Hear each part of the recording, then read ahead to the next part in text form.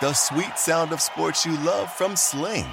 The collide of football pads. The squeak of shoes on a basketball court. The crack of the bat on a home run. The slice of skates cutting across the ice. But what about this one? That's the sound of all the sports you love, all at once. Starting at $40 a month. Experience it all live with Sling. Hey everyone, it's Michelle Williams, and I love being able to share my story with you on my podcast, Checking In with Michelle Williams, where my guests and I, we get real as we share the ups and downs of our mental health journeys, and I'd love for you to join me. Hey, it's going to be your church and your turn up. So listen to Checking In with Michelle Williams every Tuesday, a part of the Black Effect on the iHeartRadio app, Apple Podcasts, or wherever you get your podcasts.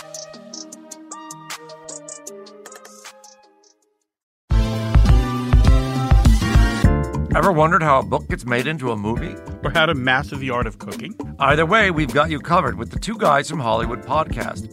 I'm Alan Nevins, a literary agent and talent manager. And I'm Joey Santos, a columnist and celebrity chef. On our podcast, we're going to be serving you a fresh perspective of the entertainment industry alongside our favorite celebrity guests. As we like to say, we don't dish, we serve. Listen and follow Two Guys from Hollywood on the iHeartRadio app, Apple Podcasts, or wherever you listen to podcasts. We'll talk at you soon. Folks, we're going on grid. This is Sports Grid. Get on the grid. Fantasy Sports Today is back for hour number 2. We have some news from the NBA and NFL, and of course we break down the latest in fantasy baseball as Fantasy Sports Today. Hour number 2 starts now. It's Fantasy Sports Today.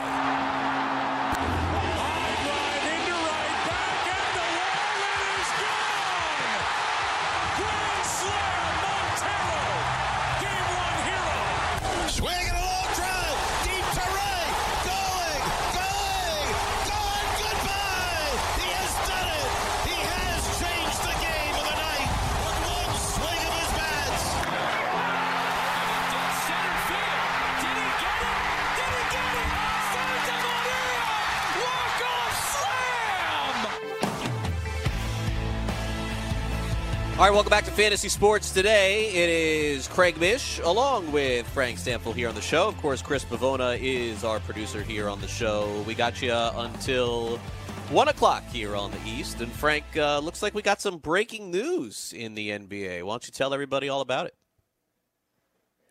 Yeah, Steve Mills has been relieved of his duties as the president of the New York Knicks. And, Steve Mills had been there a long time with James Dolan. We were hoping this move would happen years ago, but it finally happens here. After years of ineptitude, the New York Knicks have made the playoffs just 4 times since 2001. It's just very interesting timing with the NBA trade deadline coming up here. Scott Perry will now take over as the full-time GM for the foreseeable future with the New York Knicks. So just huge news right ahead of the NBA trade deadline. Let's see if that influences what kind of moves the Knicks make here at the trade deadline. Yeah, and before we go to the Sports Grid update here, we will in just a minute here. Your opinion, Frank, does anything legitimately change with the Knicks? I mean, we've been hearing about all these changes for years. I mean, how many presidents have they gone through? They've gone through Phil Jackson. They've gone through Mills. It seems like it's still right at the top. I mean, if ownership doesn't change, does anything legitimately change? Legit question for me.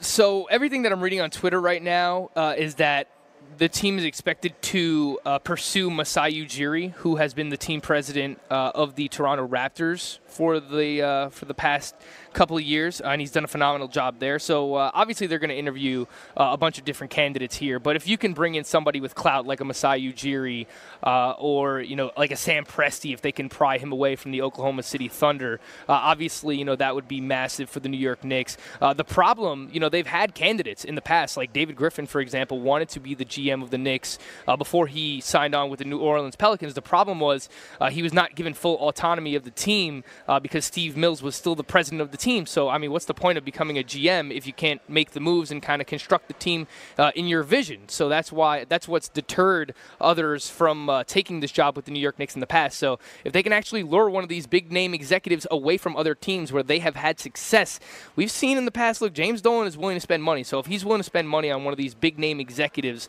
then perhaps things can finally start to turn around here for the New York Knicks, Craig.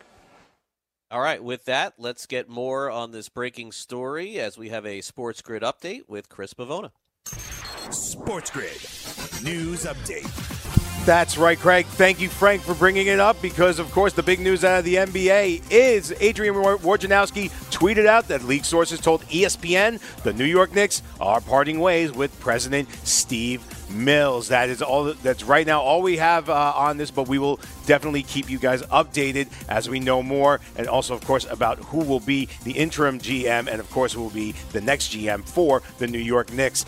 We also had big NFL news coming from Ian Rappaport on Twitter. The Jacksonville Jaguars announced today the team will play 2 of their home games at Wembley Stadium over consecutive Sundays in London this upcoming season, making them the first team in NFL history to play 2 home games outside of the United States in the same regular season. The opponents are still to be determined. And in baseball, guys, the long-time question among Yankees fans, and more specifically Derek Jeter fans, may be, who the hell is that writer? The lone baseball writer who did not vote for Derek Jeter for the Hall of Fame chose to keep the ballot private. The Baseball Writers Association of America released the ballots of 315 Hall voters on Tuesday, and all public ballots included the longtime New York Yankees captain.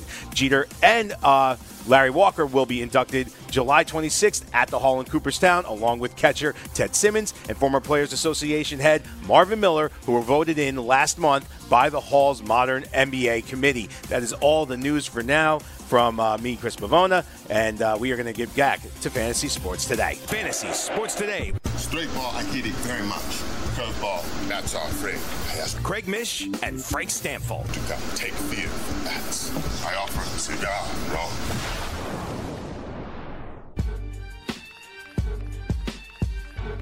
All right, welcome back. Fantasy Sports Today. Craig and Frank here with you on the Fantasy Sports Radio Network and also on Sports Grid. Good to be here with you as we are on this Tuesday, a week away from pitchers and catchers in Major League Baseball, NBA trade deadline coming. A lot of fun stuff to cover today. Of course, Pharrell will have a lot of updates on everything happening in the world of sports wagering later today at the FanDuel Sportsbook. We got the Fantasy BFFs coming your way at a little bit later this afternoon as Frank heads over to New York along with Greg Sussman, so stay tuned to that as well.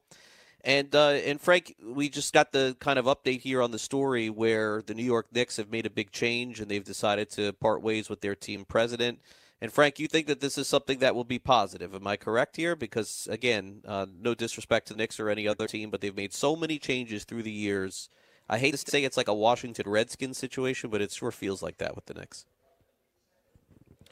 Yeah, I think that's definitely fair to say. And we just got another tweet from Adrian Wojnarowski on Twitter. Owner James Dolan is targeting Toronto President Masai Ujiri, so that confirms what we kind of thought and what we've heard. To ultimately oversee New York's operations, league sources tell ESPN he is under contract through 2020-2021 in Toronto. So we'll see if the Knicks can pry someone like Ujiri away. Obviously, he's done such a great job in building up that Raptors team. They won the championship last year. They remained competitive 1 year after trading away, or rather Kawhi Leonard leaving the team. So, the Knicks have been fleeced before by Masai Ujiri in trades, trading for Andrea Bargnani in the past as well. So I think it makes a lot of sense to target someone like that. And obviously, if Ujiri came in, he'd have say over, his people that he wants to bring in. Probably would be a change at GM as well. And obviously, he'd oversee all of basketball operations. So honestly, Craig, I can't see how it can get worse based on what,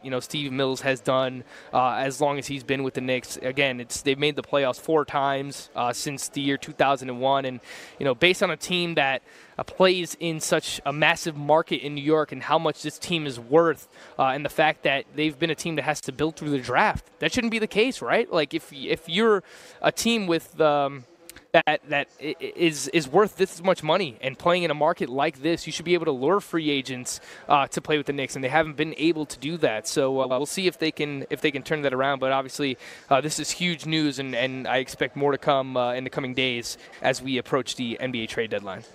Yeah, and again, for those of you who are familiar with my work, and I've expressed this many times, is that once upon a time I was a huge NBA fan. I still follow the Miami Heat here in South Florida because, of course, I've covered them for almost 2 decades. But in terms of fantasy, my knowledge at this stage is more, and even wagering to that degree, is more or less limited to the NFL, college football, college basketball, and Major League Baseball. So we'll be leaning on Frank for the NBA, no doubt about that. But I can certainly understand the sentiment being a fan of the Knicks.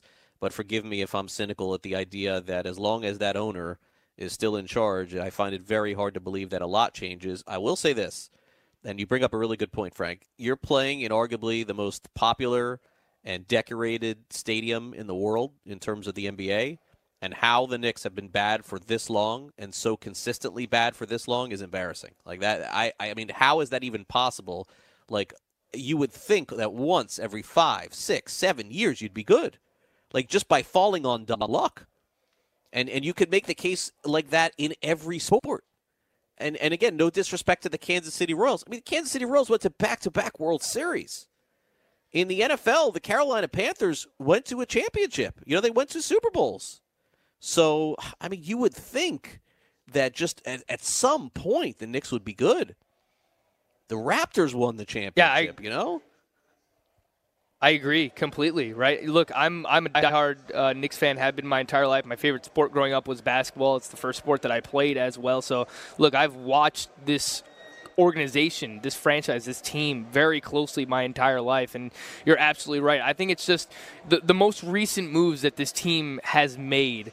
I mean, if you're the owner of the team, how do you sit there and watch Kristaps Porzingis with the Mavericks back-to-back games put up over 35 points and just know that you traded him away last year to clear cap space in order to sign max free agents, and then you wind up with 0 max free agents, and instead you sign 4 power forwards in a league where it's trending towards smaller basketball and outside shooting. They're one of the worst three-point shooting teams in the NBA right now. So I think just the culmination of really these most recent moves for the Knicks, just not being able to land any big-name free agents this past summer, signing just a bunch of misfit players to come in and play on one-year contracts, and basically that's the reason why you traded Kristaps Porzingis away, someone who has been referred to as a unicorn, Craig, someone who's 7'2", who can shoot 35 feet away from the basket.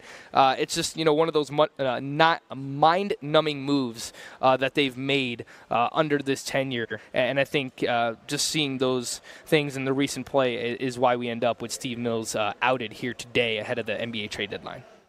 All right, so there you have it, the latest on the Knicks. More information that I could have ever delivered. That's why it's great to have Frank here to be able to tell you all about that, as well as Chris Buffona in his Sports Grid updates. But coming up next, we'll dive into the New York Mets. Tim Healy's getting ready to head to Port St. Lucie next week to cover them. I'll be seeing him in spring training, no doubt about that. But let's get a little bit of a preview of what the spring could look like as Tim joins us next from Newsday. Don't go away. More fantasy sports today. Coming up next, Frank Stampfl, Craig Mish. Don't go away.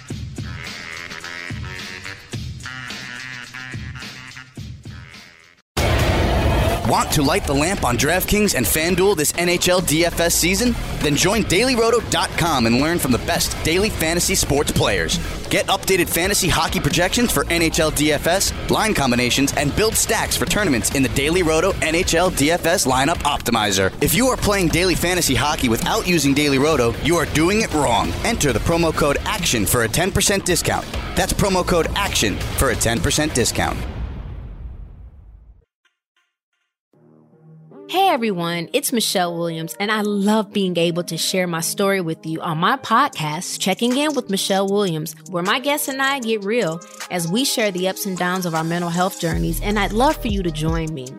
I'm still on my own journey, but I want to be transparent with you because as I was posting all the highlights of my life on social media, I was breaking down.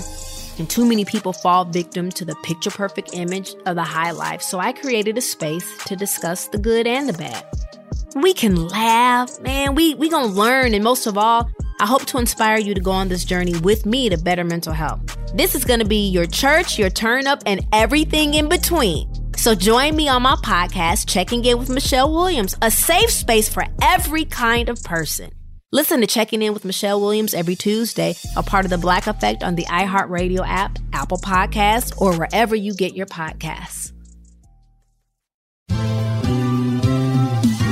Have you written a book and need some insight into what comes next? Or are you passionate about cooking and want to know how to make it your career? Or maybe you just want to hear insider stories about the entertainment industry. Either way, we've got you covered with the Two Guys from Hollywood podcast. I'm Alan Nevins, a literary agent and talent manager. And I'm Joey Santos, a columnist and celebrity chef. And on our podcast, Two Guys from Hollywood, we bring our expertise to the table with, of course, delicious cocktails and all kinds of recipes for you to try at home. So grab a drink and join us. We've got a wide range of celebrity guests and Hollywood insiders to discuss pop culture, publishing, and entertainment. And we'll provide you with an unfiltered and sometimes brutally honest show about Hollywood. As we like to say, we don't dish, we serve. Listen and follow Two Guys from Hollywood on the iHeartRadio app, Apple Podcasts, or wherever you listen to podcasts. We'll talk at you soon.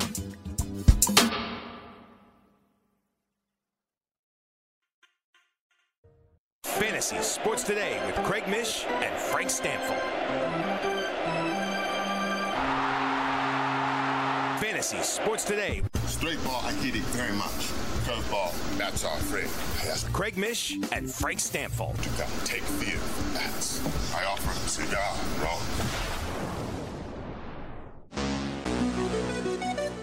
Welcome back, Fantasy Sports Today. Craig Mish along with Frank Stanfield here on the show. We're closing in on spring training.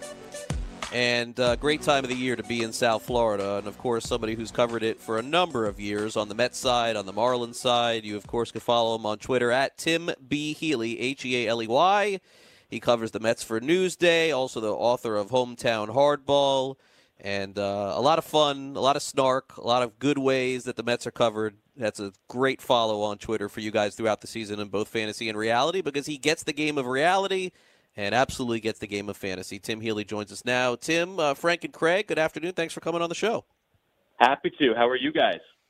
Doing very well. All right, so let's kind of start off with this. How soon will we be able to put this whole managerial thing, do you think, on the Mets side, Tim, behind us here? Not a fantasy question, but a reality question, because I saw the tweet the other day from some fan who bought tickets, I believe it was it spring training or the regular season that had Beltran spring training on there? Tickets. Okay. So how soon do you think we'll be able to put this behind us here? I think we're very close to putting it all behind us. I'm sure it'll be a topic of conversation for the first couple of days of spring training next week. Pitchers and catchers report Monday. I think the first full squad workout is a week after that. So after those initial, chit-chat with players for their first time in camp, those sort of interviews, after that I think it'll be pretty much be over. But as far as the Mets' involvement in this sign-stealing saga, they unfortunately got dragged into it via hiring Beltran. They dumped him, got Luis Rojas, who is a great accidental hire to make. And so I think it's from the Mets' perspective, it's very close to over. All right, so if we're able to move on from this, and we're able to move on soon, when pitchers and catchers report, I think at least the initial story in terms of what's new for the Mets, for people who may be just, starting to wake up to baseball, would be the pitching additions that the Mets have made with Porcello and Wacha and, of course, Dellin Betances. Now, certainly they've made some offensive changes as well, but to me, it's really about some of these pitchers that have been added, Tim. So what do you think the purpose was of that with the Mets, and how do you think that the changes will work for them this year? You're right. Most of their all-season additions have been on the pitching side, but Betances in the bullpen it could be great. I think the bullpen could really go either ways. Edwin Diaz had a terrible year. Jerry Familia had a terrible year. Seth Lugo was excellent again. So if all of those chips fall the right way for the Mets, including Betances coming off a year in which he pitched in one game, then they can have a terrific bullpen. Will all the chips fall in the right direction? Probably not, but maybe enough of them will for the Mets' sake. Rotation-wise, they did add Rick Porcello and Michael Wacha, which I found super interesting because they already had 4 starters penciled in to the rotation in DeGrom, Syndergaard, Matz, and Stroman. Wow, I'm a little rusty there. It took me a second to remember Stroman. So going into camp, they have 6 starters, 6 pretty established starters for 5 spots. So there's going to be a little bit of a battle there and a little bit of a decision on the Mets' part, pending injury, of course. So it's going to be real interesting to see which of those guys, if any, end up in the bullpen, which is, another question mark, another moving piece as far as the pitching situation goes for the Mets. Hey, Tim, Frank Stanfield here. Thanks so much for joining us today. One of those pitchers that is locked into the rotation is Noah Syndergaard, and fantasy owners and Mets fans alike are waiting for Syndergaard to return to that 2016 form when he posted a 2.60 ERA, 218 strikeouts, and 183 and 2/3 innings pitched. Since then, he either can't stay healthy, or when he does stay healthy like he did last year, he didn't really perform up to the level that we expected him to. So what is it going to take in 2020? How do we get there this upcoming season with Noah Syndergaard? How does he get there as a dominant pitcher again, you mean? Yeah, how does he put it all together? In terms of, being able to stay healthy, but also delivering us the results that, we've seen him, give us in the past? That's a great question. And if the Mets have the answer, then they might be an actual division title contender this year. I don't think it's an exaggeration to say that Noah Syndergaard, in his return to that 2016 form, or even something close to it, to be honest, is a huge piece in whether the Mets are good or just mediocre again. Because you're right, 2016, amazing. Helped the Mets get to that wild card game. In 17, he was mostly hurt. In 18, he was hurt and just okay. And last year, he wasn't good last year. It was kind of confounding. So which Noah Syndergaard is going to show up this year, I don't know. I think I'm still willing to bet on the talent and the stuff and all of that. But here we are, going on a half decade into his major league career, and we're still waiting for, former top prospect, perennial would-be Cy Young contender Noah Syndergaard to actually be that. He's still only 27, doesn't turn 28 till August, I think. So he's not old by any means, but there's only 2 years till free agency. So it's getting time to put up or shut up for Noah Syndergaard. And I think that's absolutely one of the main themes, one of the main storylines of the Mets season heading into spring training. No doubt. Tim Healy is with us. Syndergaard in fantasy, I always say he's kind of like the Rob Gronkowski of tight ends. You draft him once, Tim, and then you love him when you get him, and then you don't ever want to do it again. It's just kind of everyone has their go-around with him. But hopefully this is the year for sure. And DeGrom, Syndergaard, Stroman, Wacha, Porcello, even Matz. Strong rotation for the Mets going into the season, no doubt. We'll get back to the bullpen in just a second. Let's go to the offense here. Look, you can't argue with Brody Van Wagenen getting J.D. Davis. I mean, that was a nice ad for the Mets for sure. Terrific one. And I liked him in Houston, honestly, Tim. I thought that he was, sometimes Houston, with all the talent they have to, punt some of these players, and they punted him. Mm-hmm. They punted Teoscar Hernandez. They traded all those prospects to get Zach Greinke. But Davis in particular never got a real shot with the Astros, and I would ask you, defensively, is his glove good enough to play every day in left field? I know McNeil's probably going to be the third baseman there, so I guess from a plate appearance projection, if healthy, is it safe to say 500 plate appearances, or is that stretching it? It might be stretching it, and I'll tell you why. You're right about McNeil penciled in at third base. He should be the basically everyday guy there. Left field for the Mets is a little cloudier, and the biggest piece of J.D. Davis getting 500 at-bats might be Yoenis Cespedes, who seems to be in remarkably good shape coming off his very badly broken ankle last year and the 2 heel surgeries the year before that.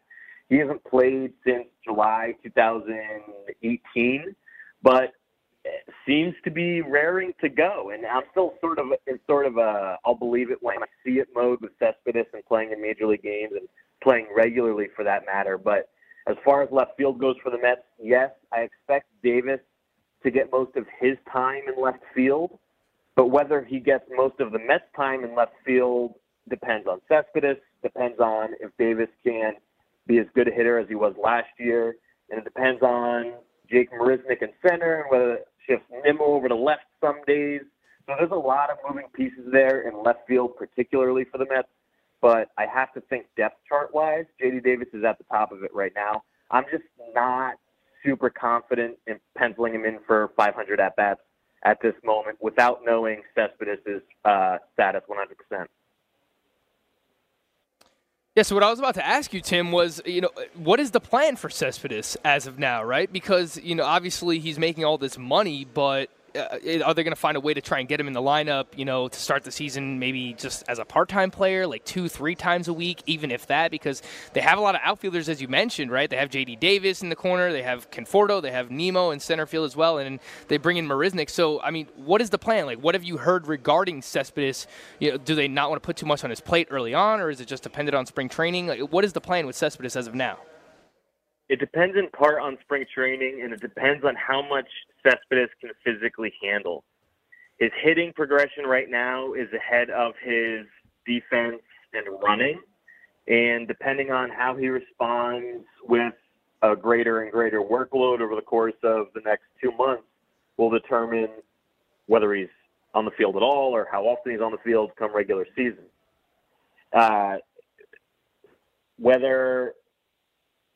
So really, it's a huge unknown. The Mets don't really know what to expect right now.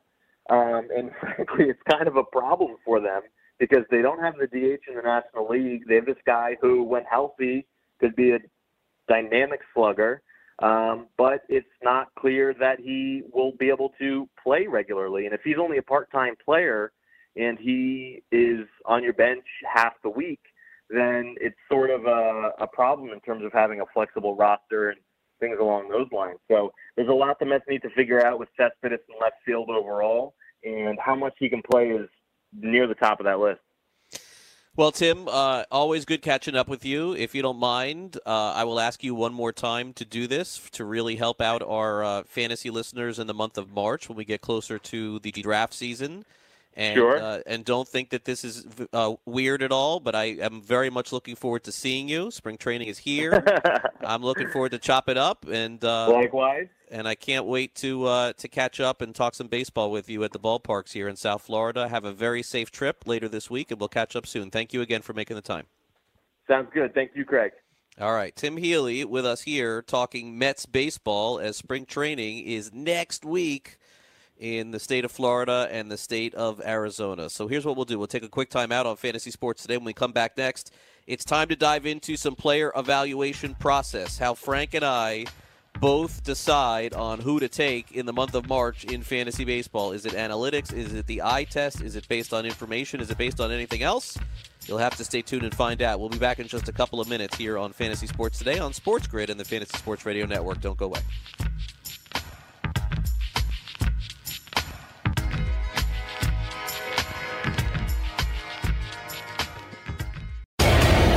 Want to light the lamp on DraftKings and FanDuel this NHL DFS season? Then join DailyRoto.com and learn from the best daily fantasy sports players.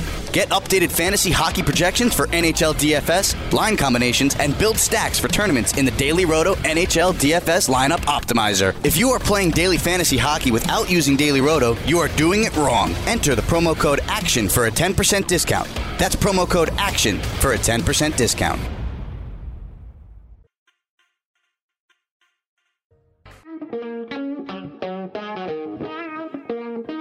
Welcome back to Fantasy Sports Today. Craig Mish and Frank Stanfill here with you on the show. We're going to get into some player evaluation here on Fantasy Sports Today. Of course, we got you until 1 o'clock on the East. Frank and I will be back tomorrow. The League of Alternative Baseball Reality Mixed League Draft is tonight. Way too early, by the way. But they'll do it tonight, and nice little way to kind of start off the industry. And so, Frank, I believe you and I will have a chance to discuss this draft tomorrow on the show. We'll see if we can maybe get one of the participants to talk about what they did. But I will tell you this will not be a show where we bring someone on and say, I love what you did here, and I love what you did here, and I love what you did there. It's not my show. I won't do that, Frank. Sorry. Okay, yeah, so we just get to have somebody on and pick apart their team. What's not to like about that? Sign me up. Let's go, That's Craig. it. That's what it is. You listen, if you're going to be in this draft, you got to be able to take that's not to say I won't like a pick or two, of course, but my gosh, like the love has to, be to a limit, at least for me. That's for sure. So, anything take away from Tim Healy, Frank, before we move on to some player evaluation here on the Mets? Yeah, I actually just tweeted this out during the break. I'm so happy that you asked about J.D. Davis. I actually had the same exact number of plate appearances written down because I wanted to ask him about J.D. Davis. Can he get to 500 plate appearances? And, he's kind of seemed like it was a stretch there. And look, it's hard to argue with that based on the possibility that Cespedes can be a part-time player. You're not going to play Cespedes in center field, so he's got to play one of the corner outfield positions.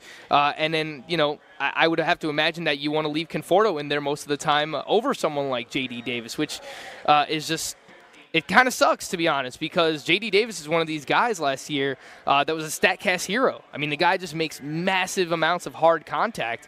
I want to see what he can do with everyday playing time. He might play, I don't know, if they have 6 games, he might play 4 or 5 games out of the week. But, I really want to see J.D. Davis as a full-time player and what we can possibly get out of that. So that was one of my takeaways when it came to having Tim here on the show, and I'm happy he was able to elaborate a little bit on J.D. Davis specifically. Yeah, and Davis was someone that I followed in Houston, which is always like when Houston lets go of a player, I'm not always convinced that the player isn't good. I think that, it's just a matter of they have done such a nice job drafting and developing in their farm system that when they let go of a guy, I'm always curious what their skill set is. And it doesn't go for everyone. I mean, for every J.D. Davis, and no disrespect to Tony Kemp, but for every J.D. Davis, there are guys like that aren't everyday sort of players. But when he was let go, he was somebody that I took a close look at. Of course, Musgrove was involved in a trade, too. Hasn't quite really turned the corner yet for Pittsburgh, but I'm always into those ex-Astros type players. All right, now let's move on. Frank, something that I know that is deep in your heart is the player evaluation process in fantasy baseball. And we all have our different ways of analyzing players before we take them. I think I probably go about it a lot differently than most people in the industry, and perhaps that's because of some of the access that I'm able to get, but I'd love your thoughts on how you decide as to whether or not you're going to take or not take someone. Yeah, so we were texting back and forth about this last night, and I would imagine that, our player evaluation process is probably pretty different, right? Because obviously, you're behind the scenes a lot. You're talking to these guys. You're hearing what's going on in their personal lives as well. So, I mean, you have like a different understanding, and not that you don't look at stats, because I'm sure that you do, but, I'm saying from my perspective, I probably rely even more so on the analytics and, specific underlying numbers, such as for pitchers, I'll look at, for me, a big one is like swinging strike rate, obviously, and like K minus walk percentage and K per 9 and walks per 9. And now we're starting to work into the StatCast numbers like spin rate and WOBA and expected WOBA. And I don't know if you've heard of XWO Bacon yet. XWO Bacon, that's XWOBA on contact. So There you go. It makes you hungry, right? Let me get an XWO Bacon, egg, and cheese, huh? Sounds pretty good to me. But, yeah, we have all these different new analytical tools. There are so many different things, and I think that, it's fascinating that we can both win leagues here, Craig, but we can get there in 2 completely different ways. So, for me personally, I try to watch the games as much as possible, but I'd be lying if I said I stood up every night until 1:30 a.m. watching every West Coast game and seeing all the West Coast action that's going on. So I try and catch highlights and watch as much live baseball as I possibly can, but I think it's impossible, if we're being honest, right, to just catch every single second of every single game. So I think that's when you have to rely on the analytics a little bit more when you don't have an opportunity to kind of watch every single player in every single game. So if you see these surface numbers, you almost kind of use those underlying advanced analytical numbers to kind of back up what you're seeing from a surface level, and that's a lot of what I'm doing when it comes to player evaluation. So I'd like to hear, maybe certain analytics that you might use. Do you just normally look at like the 5x5 numbers, batting average, runs, RBIs, strikeouts, wins when it comes to pitchers, or do you just focus mainly on what you're hearing and what you're seeing when players are playing on the field? Yeah, it's a really interesting question because I feel very blessed and fortunate to be one of the rare people in the fantasy community, I tend to call it more of a community than industry. So I feel, because industry is, I think it's just so wide scoped and ranging at this point, and I think community is a better word for it. I think it was Mike Gianello maybe who brought that up, but whoever did a great job of that. I feel like I'm part of the community, and I feel like I'm one of the few, if not the only, honestly, person in the fantasy community that is a insider in Major League Baseball, that reports on signings, and reports on trades, and actually is credentialed and covering Major League Baseball. And so with that, I feel more of a deeper responsibility, Frank, to try and engage executive players, media, scouts on helping the community through my eyes, ears, and voice. And so I wouldn't say that it's the determining factor for me when I take a player, but I think that it is more incorporated in that decision for me than maybe anybody else in the country. Of course, I look at the general stats. On-base percentage, up or down, year to year, very big for me. K per 9 for a pitcher, clearly very big for me.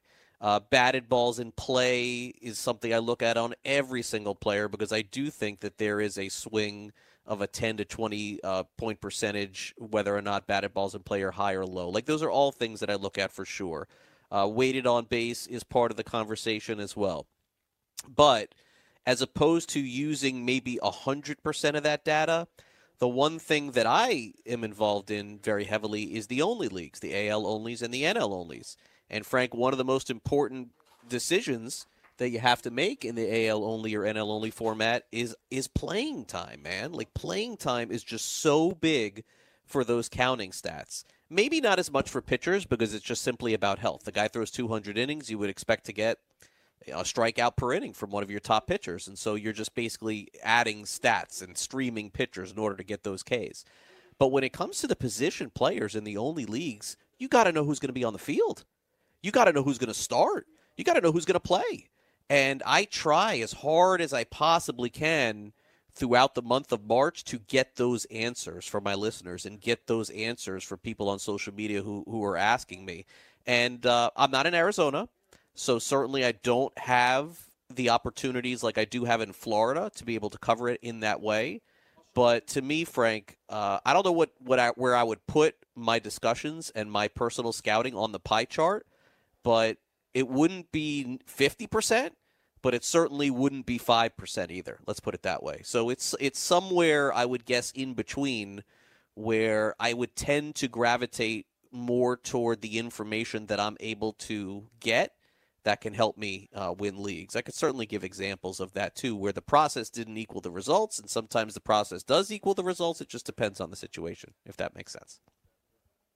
Yeah, I think that does make sense. And for me, if I was just kind of breaking down that percentage for myself versus, analytics versus what I see on the field, it's probably 60-40, maybe even closer to 70-30 in terms of on the analytical side versus what I see on the field. But, a few things, again, that I'll just kind of harp on that I really focus on when it comes to pitchers. I focus on, obviously, the 5x5 numbers. You want to know ERA, strikeouts. You want to know WHIP. But then I'll take it one step further with xFIP. I'll look at swinging strike rate. First pitch strike percentage is very big for me. I like looking at chase rate, how often pitchers are getting opposing batters to chase pitches outside of the strike zone as well. And then when it comes to hitters, again, you have to look at the 5x5 numbers first and foremost, but then you look at the type of contact that they're making. And I look a lot at hard contact, and that's where average exit velocity and the StatCast data comes into play. And I look at launch angle too, because you want to see if someone in the past has hit more ground balls or line drives, and now they're raising that launch angle, maybe you can expect that person to take a step up in the power department in terms of home runs and extra base hits. And we've really seen that the past couple of years, this kind of launch angle revolution. It was started with guys like Daniel Murphy and Josh Donaldson, where they really started to embrace that. So, of course, I think it'll always start for me with the 5x5 numbers here, Craig, and then I'll kind of dig a little bit deeper using some of the other analytical things that are coming about, things that you can find on Fangraphs, things that you can find on like Brooks Baseball on a per-pitch basis. And then I'll also look at Baseball Savant, which is where you can find the StatCast data, where you can see average exit velocity, and then also launch angle and expected batting average and expected slugging percentage to see if someone's either way overperforming their expectations or underperforming expectations. And that's how you can almost kind of identify buy lows and sell highs in season. So I really try to take all of those things into account when trying to figure out players to either draft or obviously buy or sell in season. Yeah, and that's really good breakdown, and I think that's definitely a big part of it. And I think specifically to me, Frank, the one thing that I always look for, and the one I think issue that I think fantasy players have is kind of trying to figure out which players that have that good first year back it up with the second. To me, it's not at the rookie slumps anymore. I have never seen baseball like I've seen in the last 10 years with these bigger, faster, stronger players, Alonso, Alvarez. Like the idea that rookies don't hit and rookies don't perform anymore is a complete fallacy. I mean, they're coming up and they're ready, but it's maintaining it in that second year. You know, Frank, I think for me, that's it. It's like, will Alonso come close to repeating? Will Alvarez come close to repeating? Will Tatis come close to repeating? And if we could solve that mystery, I think we'd be a lot better off. That always seems to be the issue. Yeah, absolutely. And I'm happy you brought up those three names in particular because look at the value, the cost associated with those players right now. Tatis, a borderline first-round pick. Alonso and Jordan Alvarez, a third-round picks right now, according to the NFBC. So, look, you have to invest very high draft picks in these players that are going into their second year. And I do believe what I said earlier, right? Like, there's going to be an adjustment period for all of these players. You're not just going to take, all right, well, Fernando Tatis played 84 games last year. Let's double the numbers, and that's what we're expecting. Like, oh, yeah, he had 22 home runs, 16 stolen bases, so we have to expect 45 home runs and 30 stolen bases. Like, no, there's no way that he's going to put that up, and it wouldn't be realistic to project that. But specifically looking at those second-year players and realizing that there is going to be an adjustment period, you are 100% right about, players really coming out of nowhere in their rookie years and dominating from a fantasy perspective. And I think that's why you really see so many of these industry leagues and high-stakes leagues drafting those prospects because they're trying to find the next Fernando Tatis for this upcoming season. All right, that will put the cap on that. Interesting conversation, how we analyze. We'll be back with more fantasy sports today in just a couple of minutes. Want to light the lamp on DraftKings and FanDuel this NHL DFS season? Then join DailyRoto.com and learn from the best daily fantasy sports players. Get updated fantasy hockey projections for NHL DFS, line combinations, and build stacks for tournaments in the Daily Roto NHL DFS Lineup Optimizer. If you are playing daily fantasy hockey without using Daily Roto, you are doing it wrong. Enter the promo code ACTION for a 10% discount. That's promo code ACTION for a 10% discount.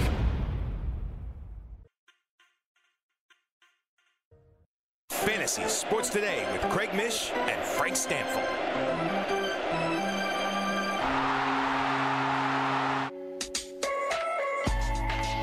All right, welcome back, Fantasy Sports Today. Craig and Frank here with you, and we got about 15 minutes left here in the show. We've had a fun time being with you the last couple of days. Frank, how's the sports book looking out there today?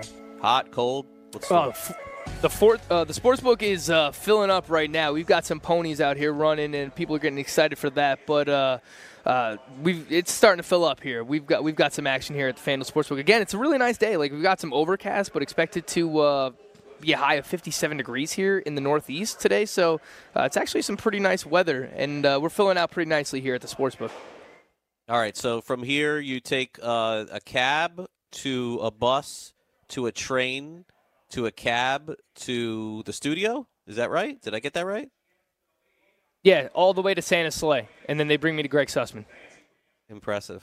Sussman's got a lot of money. He can't just, send a car to pick you up, like a limo or something? I mean, that's what I'm saying, right? Like, it's not a joke at this point. Everyone knows Greg Sussman's got money, right? So, a lot of money. Come on, man. Like, we're supposed to be best friends. Craig, if you and I did a show together, best friends forever, and the only thing that was needed to get me from me to you faster was a quick little car ride, You would pay for my car ride. I believe that. 100%. We can't be best friends forever without you paying for my car ride.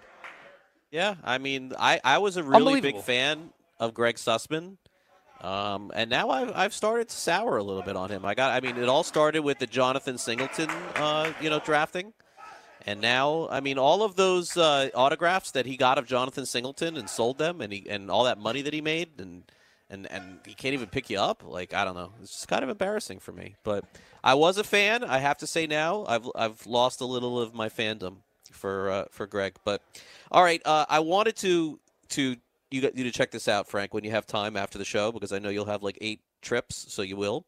So listen to this. So USA Today, which I would say is a reputable newspaper, you would consider to be, Frank? Is that accurate? USA Today? Yeah. Still reputable? I think that's fair to say. Yep. Okay. Their Twitter handle, USA Today Sports, posted their projections from MLB in 2020. And it says, our 6-person panel's aggregate projections. Now, in those projections, Frank, they spelled Cincinnati wrong, and they called the Miami Marlins the Florida Marlins. Okay? And they issued an apology about, I want to say it's about maybe like 30 minutes after they realized whoever was doing this spelled Cincinnati wrong. And then someone, Anderson Picard, who is a young man who also reports on baseball, tweeted to them, "You subtly changed Florida to Miami without issuing an apology to the Marlins." Because, of course, they issued an apology to Cincinnati for not including one of the N's in their name. And USA Today, their Twitter handle, Frank, responded, "Oh, yeah, that too. Sorry to Marlins fan, all 16 of you." Coming from the USA Today Twitter handle. So I'm actually looking at this right now, and I'm seeing the apology that they put out for Cincinnati. We're very sorry to the entire city of Cincinnati and all of its fans for getting the third N. Here's an updated version. But you're right. They did not, or if they did issue an apology for the Miami Marlins, not the Florida Marlins, it certainly was not a heartfelt one. I'm starting to believe that they potentially have a Florida man running this Twitter account, Craig Mish. Yeah, very well said. Very well said. I like it. Good job by you, Frank, here, coming toward the end of the show.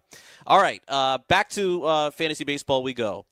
Nelson Cruz's ADP is 87. Chris Davis's ADP is 177. And Miguel Andujar, I'm not really sure what they're going to do with this guy. Miguel Andujar's ADP is 256. And for you, Frank, these players seem undervalued. Care to explain? Yeah, so I think that we are getting these utility-only players, and mind you, I haven't really been a big proponent of the utility-only players. I guess you could put Shohei Ohtani in this category as well, but this seems a little egregious this year, especially the Chris Davis one. Like, I solely believe that he was playing through injury last year.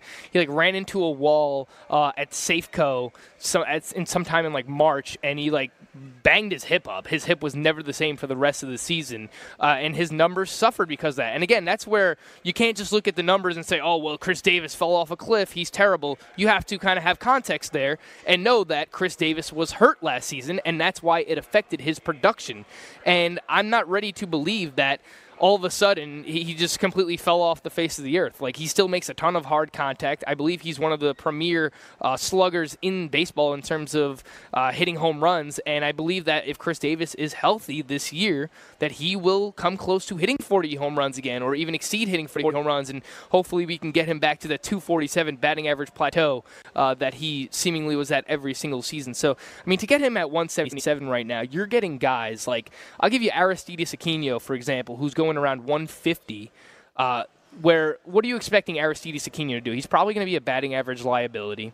You want him to hit for power.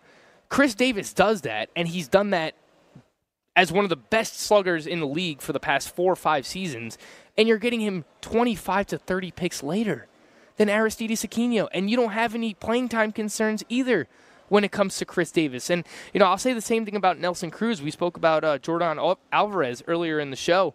Nelson Cruz, I understand. Everyone's worried about the age, right? They're just, I'd rather be 1 year early rather than 1 year late. He's 39 years old. He's going to turn 40 on July 1st this year.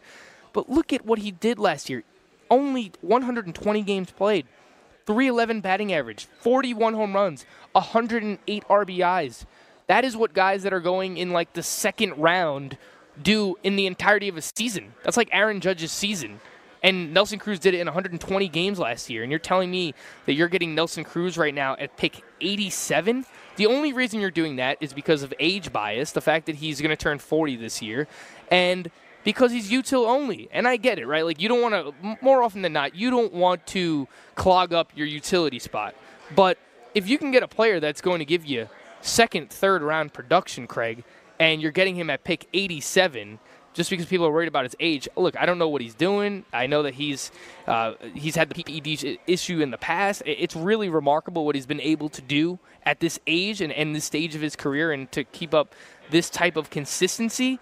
But specifically, I think these three players, and in Andujar, you worry a little bit about the playing time, but that's one of those guys where if he does work himself into an everyday role with the Yankees in that ballpark, in that lineup, and you are getting him at 256 right now, that is another tremendous value. And I think that you are getting those values right now, Craig, because these players are utility-only players. Do you care to agree or disagree, and maybe kind of even reveal if you will be on any of these players in the 2020 fantasy baseball season? Sure. Well, it's the debut of your exit velocity, so I don't want to take too much time here, Frank, and I'd love to hear what you have to say. I will be out on Andujar.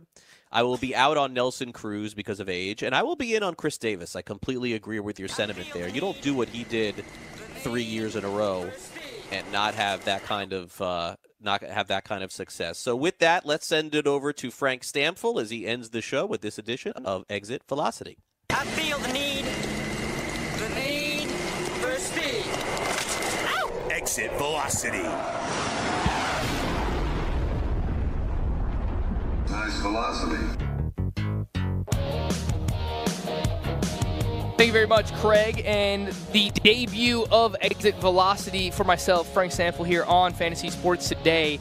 I wanted to talk a little bit about people who are complaining about slow drafts, right? We hear about slow drafts in the NFBC, where we get a lot of our ADP data from. They have the Draft Champions formats there, where you have drafts that have a 1 hour clock. You have drafts with a 2 hour clock, drafts with a 4 hour clock. I know there are also best ball drafts going on over at Fantrax, which either have a 4 or even an 8 hour clock maybe. But these are what are considered slow drafts, and normally they take anywhere from two to 3 weeks to complete them in their entirety. People are complaining about people using their time and it being a long, slow draft. Well, let me remind everyone, this is what you signed up for. How can you complain about a draft being too slow when it's in the title? The title is called a slow draft. So, Craig, I know that you will be competing in the draft and hold for Tout Wars, and that is going to be a slow draft as well. So I hope that you are not one of these people complaining about how long it takes to draft, because, again, this is what you sign up for. This is, 1, 2, 4 hour clock. If you want to do a draft and just get it over with, just sign up for one of the express drafts. Sign up for the draft that only takes 1 to 2 hours. So that's my exit velocity for the day. Stop complaining about slow drafts if these are the drafts that you're signing up for.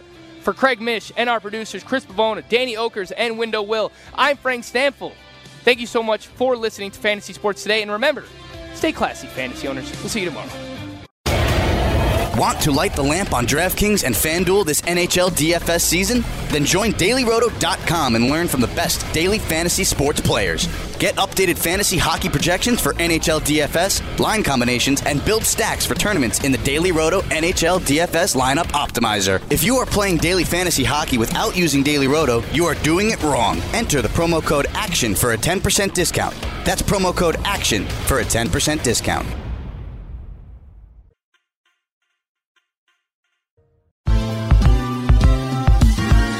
Ever wondered how a book gets made into a movie? Or how to master the art of cooking? Either way, we've got you covered with the Two Guys from Hollywood podcast.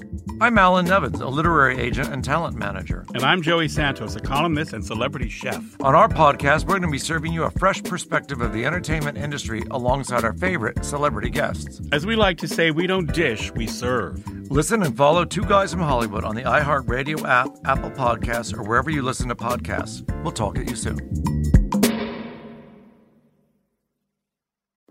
Hey everyone, it's Michelle Williams, and I love being able to share my story with you on my podcast, Checking In with Michelle Williams, where my guests and I, we get real as we share the ups and downs of our mental health journeys, and I'd love for you to join me.